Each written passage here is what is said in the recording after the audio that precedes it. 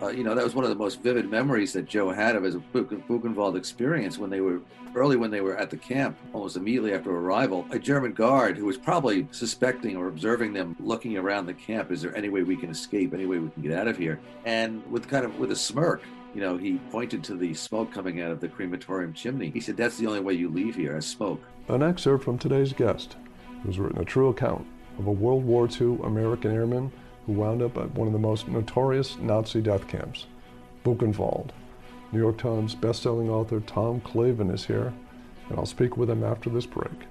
This is Point of the Spear.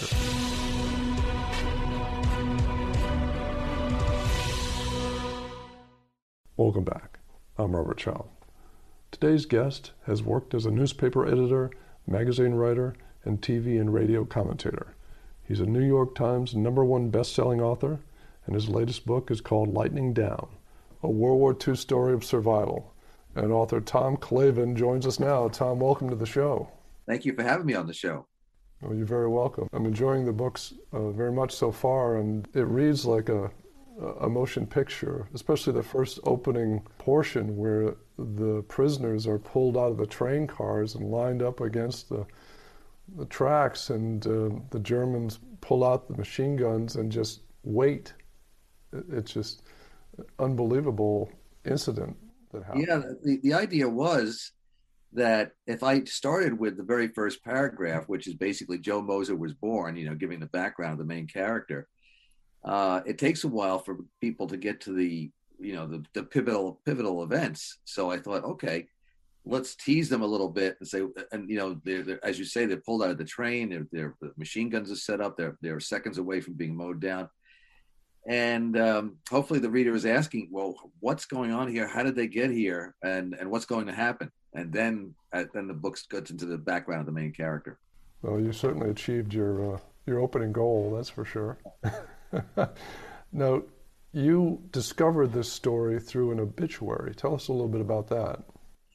Well, I'd like to say that I have such tremendous investigative skills, and that's how I found the story. However, I stumbled upon it. I was doing some research for Bob Drury, and I had done a book called Lucky 666 about a B-17 during World War II. And I was doing some research for that, and this would have been December 2015, and I happened to be looking around, and this obituary for Joe Moser came up in a State of Washington weekly newspaper. He had just died at the age of 94. And it was a pretty straightforward obituary, except for one line that said he was one of 170 pilots, Allied pilots, who were sent to Buchenwald and survived. I know I'm giving some away of the story, but it doesn't end at Buchenwald. And so that really intrigued me. I had not heard about anything like that before. I mean, as far as we know from reading and movies or whatever, if you're a captured flyer, you go to a POW camp, and hopefully the war doesn't last much longer, and you're liberated. So I put that aside, and it began when I had time, a journey that really is almost 6 years ago. I guess I next month would be 6 years. I found that clip of doing the research and finding out what about not only more about Joe Moser himself, but about the situation where Allied pilots ended up in a Nazi death camp. Yeah, and that was another one of my questions. He was shot down in August 1944 and taken to a German prison camp in Paris, but he and other airmen were moved subsequently, not told where they were going. Why were they moved to the concentration camp?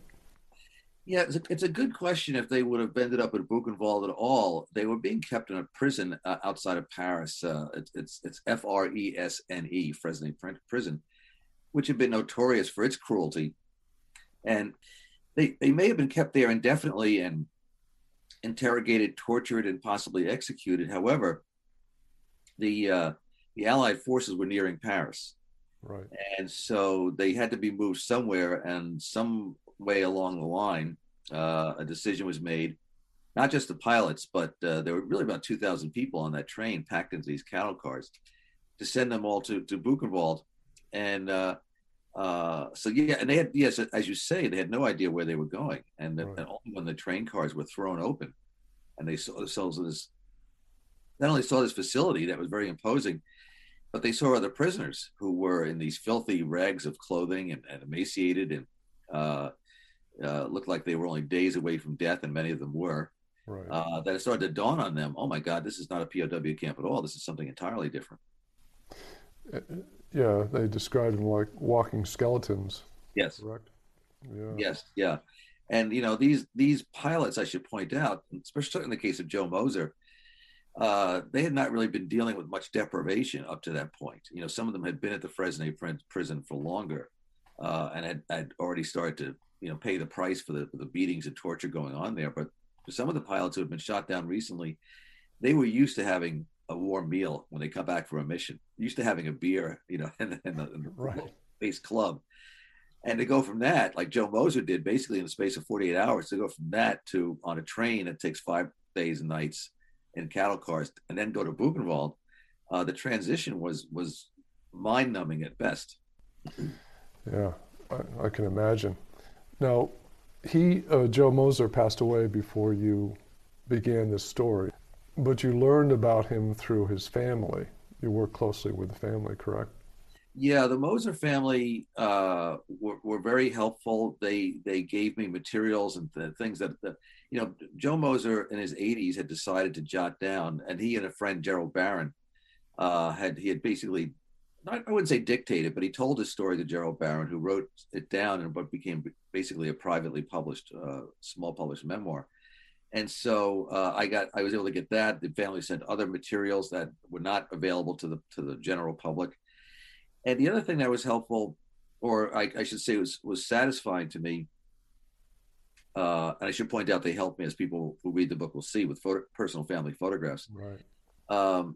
is that when I finished the first draft of the book, I sent it to the Moser family. Joe had left behind 5 children who were all, of course, well into adulthood by now. And it's unusual to do that, but my intention was, is there anything in here I'm writing about that's really going to be really embarrassing? Because the book is kind of really close range right up with Joe and his experiences and his thoughts and his feelings about things. And I didn't want the family to, if there's going to be something embarrassing, would you let me know that now? And a daughter got back to me after reading it. And she said, no, not only do I not have a problem with this, but I have found out things about my father that I never knew. You know more about my father than I do. Oh. And that was a strange comment, but I also found it kind of satisfying because the family was unaware of some of his experiences, certainly the intensity of them. And you got to know him obviously very well through your research. What traits do you believe in his upbringing helped him survive the whole experience in the concentration camp? Well, Joe was born and raised on a farm in the state of Washington, and he was still, I believe, only an adolescent when his father passed away, and he became, the man of the house, so to speak. His widowed mother. He had a younger brother, 2 younger sisters, so there was that. The extra work burdens that were placed on him, but also his mother was insisting that he not drop out of school, and so he was also going to school, going to high school, playing on the football team, trying to keep up with academic subjects. He was really challenged a lot in his early years, and I think it was a combination of that resilience that he stored up, so to speak, and also being very close to family. He was, he loved his community, loved his family, his mother and his siblings very dearly. And I think that combination of resilience and love and the desire to see them again, he was going to endure anything he had to see them again, played big roles in helping him survive. I hope you're enjoying this episode. Next time, my guest will be author Robert Gowdy, discussing his new book, The War of Jenkins Ear.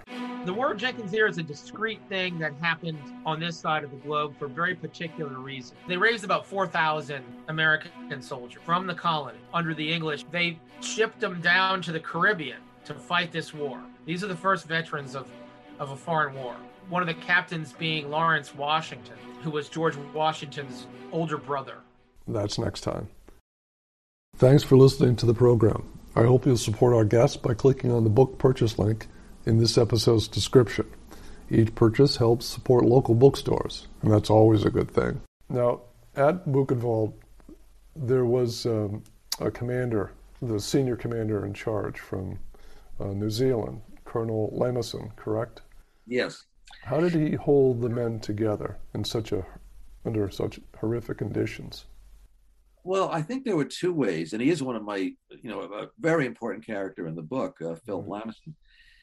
In two ways. One was that he, when it was determined that he was the senior officer present, he spoke to the men and told them and convinced them that the best chance they had of survival was to work together and maintain discipline as if they were still an active military unit. March together, eat together, do this together, do everything together, and sort of like defiance of the German guards too. And so that was very important to them, to have this sense of brotherhood and community among themselves in the much larger community of Buchenwald. The other way he did it was by his actions. In the book, I depict several times when he is defying the German officers and even the commandant of the camp, Buchenwald, and he's beaten, he's threatened with death numerous times, and at any moment a trigger could have been pulled and would have ended his life. So that kind of courage in the most trying circumstances also inspired his men and made it even more difficult for the Germans to break through and break them down.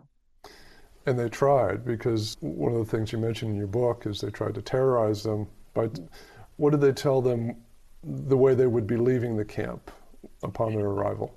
Yeah, that was that was one of the most vivid memories that Joe had of his Buchenwald experience when they were at the camp. I think almost immediately after arrival, a German guard who was probably suspecting or observing them looking around the camp. Is there any way we can escape? Any way we can get out of here? And with a smirk, he pointed to the smoke coming out of the crematorium chimney. He said, that's the only way you leave here, as smoke. And I'm sure that kind of sent a chill over the prisoners. Especially to say this early on. I mean, after a time, of course, they became, I wouldn't say accustomed, but they could see how terrible and horrific life at Buchenwald was. When they first got there, they didn't know what to expect. I mean, it should be understood that we know a lot about what happened at the German concentration camps, 70 plus years after the fact. But during the war itself, a lot of that information had not even escaped Germany, let alone made its way to the United States. So that there, even the existence of the concentration camps and the true depravity that went on there was a shock to many of those Allied pilots. It was categorized as a labor camp, but it was truly a death camp. Is that correct? Yeah, I mean the Germans had different categories for camps, and there was a death camp like Auschwitz, for example, which the primary purpose of its existence was to kill, and it did so very, very ruthlessly and efficiently. Buchenwald technically was a labor camp. However, the practical effect was that as time went on, and you had prisoners who were barely subsiding on any kind of food, diphtheria and all kinds of other diseases were running rampant through the camp. Some would just literally work to death, and others were just killed because it would amuse the guards to kill people. It was in effect also a death camp. I mean, the category did not matter after a time.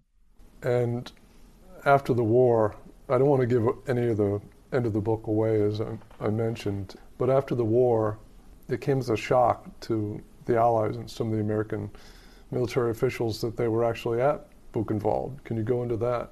Well, the Camp Buchenwald was, if I remember correctly, was officially liberated on April 12th, 1945. And the first American soldiers who entered the camp were, of course, profoundly shocked. They had this wave after wave of prisoners who, as we mentioned before, were like walking skeletons coming at them. And on the one hand, they were coming at them to thank them for liberating the camp, but they were also coming at them saying, do you have any food, anything, piece of candy, anything you can give us? So then as the next few days, other military units were coming in, officers. I think General Eisenhower also visited the camp. But what I quoted from with some length is Edward R. Murrow, who was the probably could be said with the premier American journalist of his day, came to Buchenwald, and he sent his report back. And even, it's interesting, his report, because he's talking about some really chilling and horrifying details, but he's also not saying everything too graphically because he knows they'd never air it. They wouldn't. Yeah. There's a certain amount of protecting the American public that I think the censors would do, network executives would do, CBS executives would do. So, but he does say also at the end of his report, if I've offended any of you by what I've just told you here, I'm not sorry. Morrow was walking a fine line between what he wanted to say and what he would be allowed to say. I see. Were there any, in your research, besides the privately published book, were there any diaries or any letters that you came across that were helpful to, kind of paint the picture of the conditions there? There's a book by Thomas Childers, which is a story about a pilot named Ray Perry, I think his name is, that was published some years ago, which had some of his experiences, and he was also one of the pilots at Buchenwald. And there was a book written years and years ago by Colin Burgess, who was a British writer, and he wrote his book from the point of view of some of the British prisoners at Buchenwald. So they were very helpful because they contained information from people at the time that these books were written. You're talking about 20 and 30 years ago, that were not available anymore. Of those 170 pilots, Allied pilots, I found that there was one man still alive. He's 102 in Nevada. He was unable to be of any help because of his age and his memory. So I did not have the great advantage of actually being able to sit down with other survivors of Buchenwald, Allied survivors of Buchenwald, and so whatever may have been written in the past about them that I have access to was helpful. I can imagine. Did you ever discover why they were taken to that concentration camp?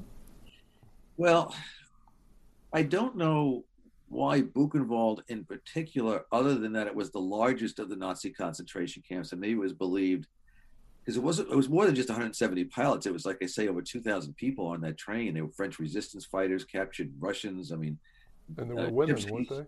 Women, yes. Although they were, before Buchenwald, diverted to another concentration camp called Ravensbrück. But the reason why they were in a concentration camp at all is that in 1944, the Germans were becoming increasingly desperate because of the way the war was going against them. And one of the ways that they reacted to that was they declared that not only would any French person or anybody really that would try to help down pilots would be shot, but the pilots themselves, if they had any contact, any chance try to escape or any contact with French resistance, they were determined to be Terrorfliegers, or basically terrorists. And so because of that designation, they would not enjoy the protections of the Geneva Convention, for example, and go to a regular POW camp. So it was really kind of a gratuitous thing. And a big reason why the pilots were sent, I think, to any concentration camp with the hope that they would die soon is that they didn't want word to get out that they had done this to even just one pilot, let alone 170 of them, because then the possibility existed that the Allies could reciprocate. I mean, there were any number of German pilots who were in constant POW camps in England, for example, and as far away as America. Right. And the same could have been. Now, we did not have the Allies, as far as we know. That would be an untold story of World War II if the Allies had concentration camps. But they could still make conditions extremely difficult for German pilots who were prisoners. So the idea with the Allied pilots is hopefully they'll die sooner rather than later, and we just stuff them in the ovens and nobody will ever know they existed. Because that was their intention, they probably were twice as harsh on them, wouldn't you say? They were harsh on them. However, there was, and a lot of this was Colonel Lamison and his leadership, there was also a bit of a resistance to go too far because there were witnesses. It's one thing if they just die from malnutrition and starvation and diphtheria and cholera and the other diseases that were there. You could sort of say, well, that's too bad, but that's the way life is at a concentration camp. Yeah. But to actually beat them to death or shoot them, which was done to many other prisoners with witnesses around. You know, even some of the German higher ups at Buchenwald were starting to look ahead. They could see the way the war was going. They could wonder about what their futures would be like if they ever ended up becoming prisoners of the Allies or the Russians. The book is called Lightning Down, a World War II story of survival. Tom, thank you so very much for being on the show. Well, thank you for your time. I really appreciate it. That's it for this episode. Thanks again for joining me. Next time, my guest will be author Robert Gowdy, discussing his new book, The War of Jenkins' Ear. The War of Jenkins' Ear is a discrete thing that happened on this side of the globe for a very particular reason. They raised about 4,000 American soldiers from the colony under the English. They shipped them down to the Caribbean to fight this war. These are the first veterans of a foreign war. One of the captains being Lawrence Washington, who was George Washington's older brother. That's next time. And if you like what you hear, leave a review, a rating, or just click the follow button.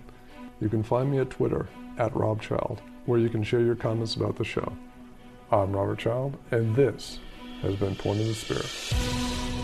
Music licensed from audioblocks.com.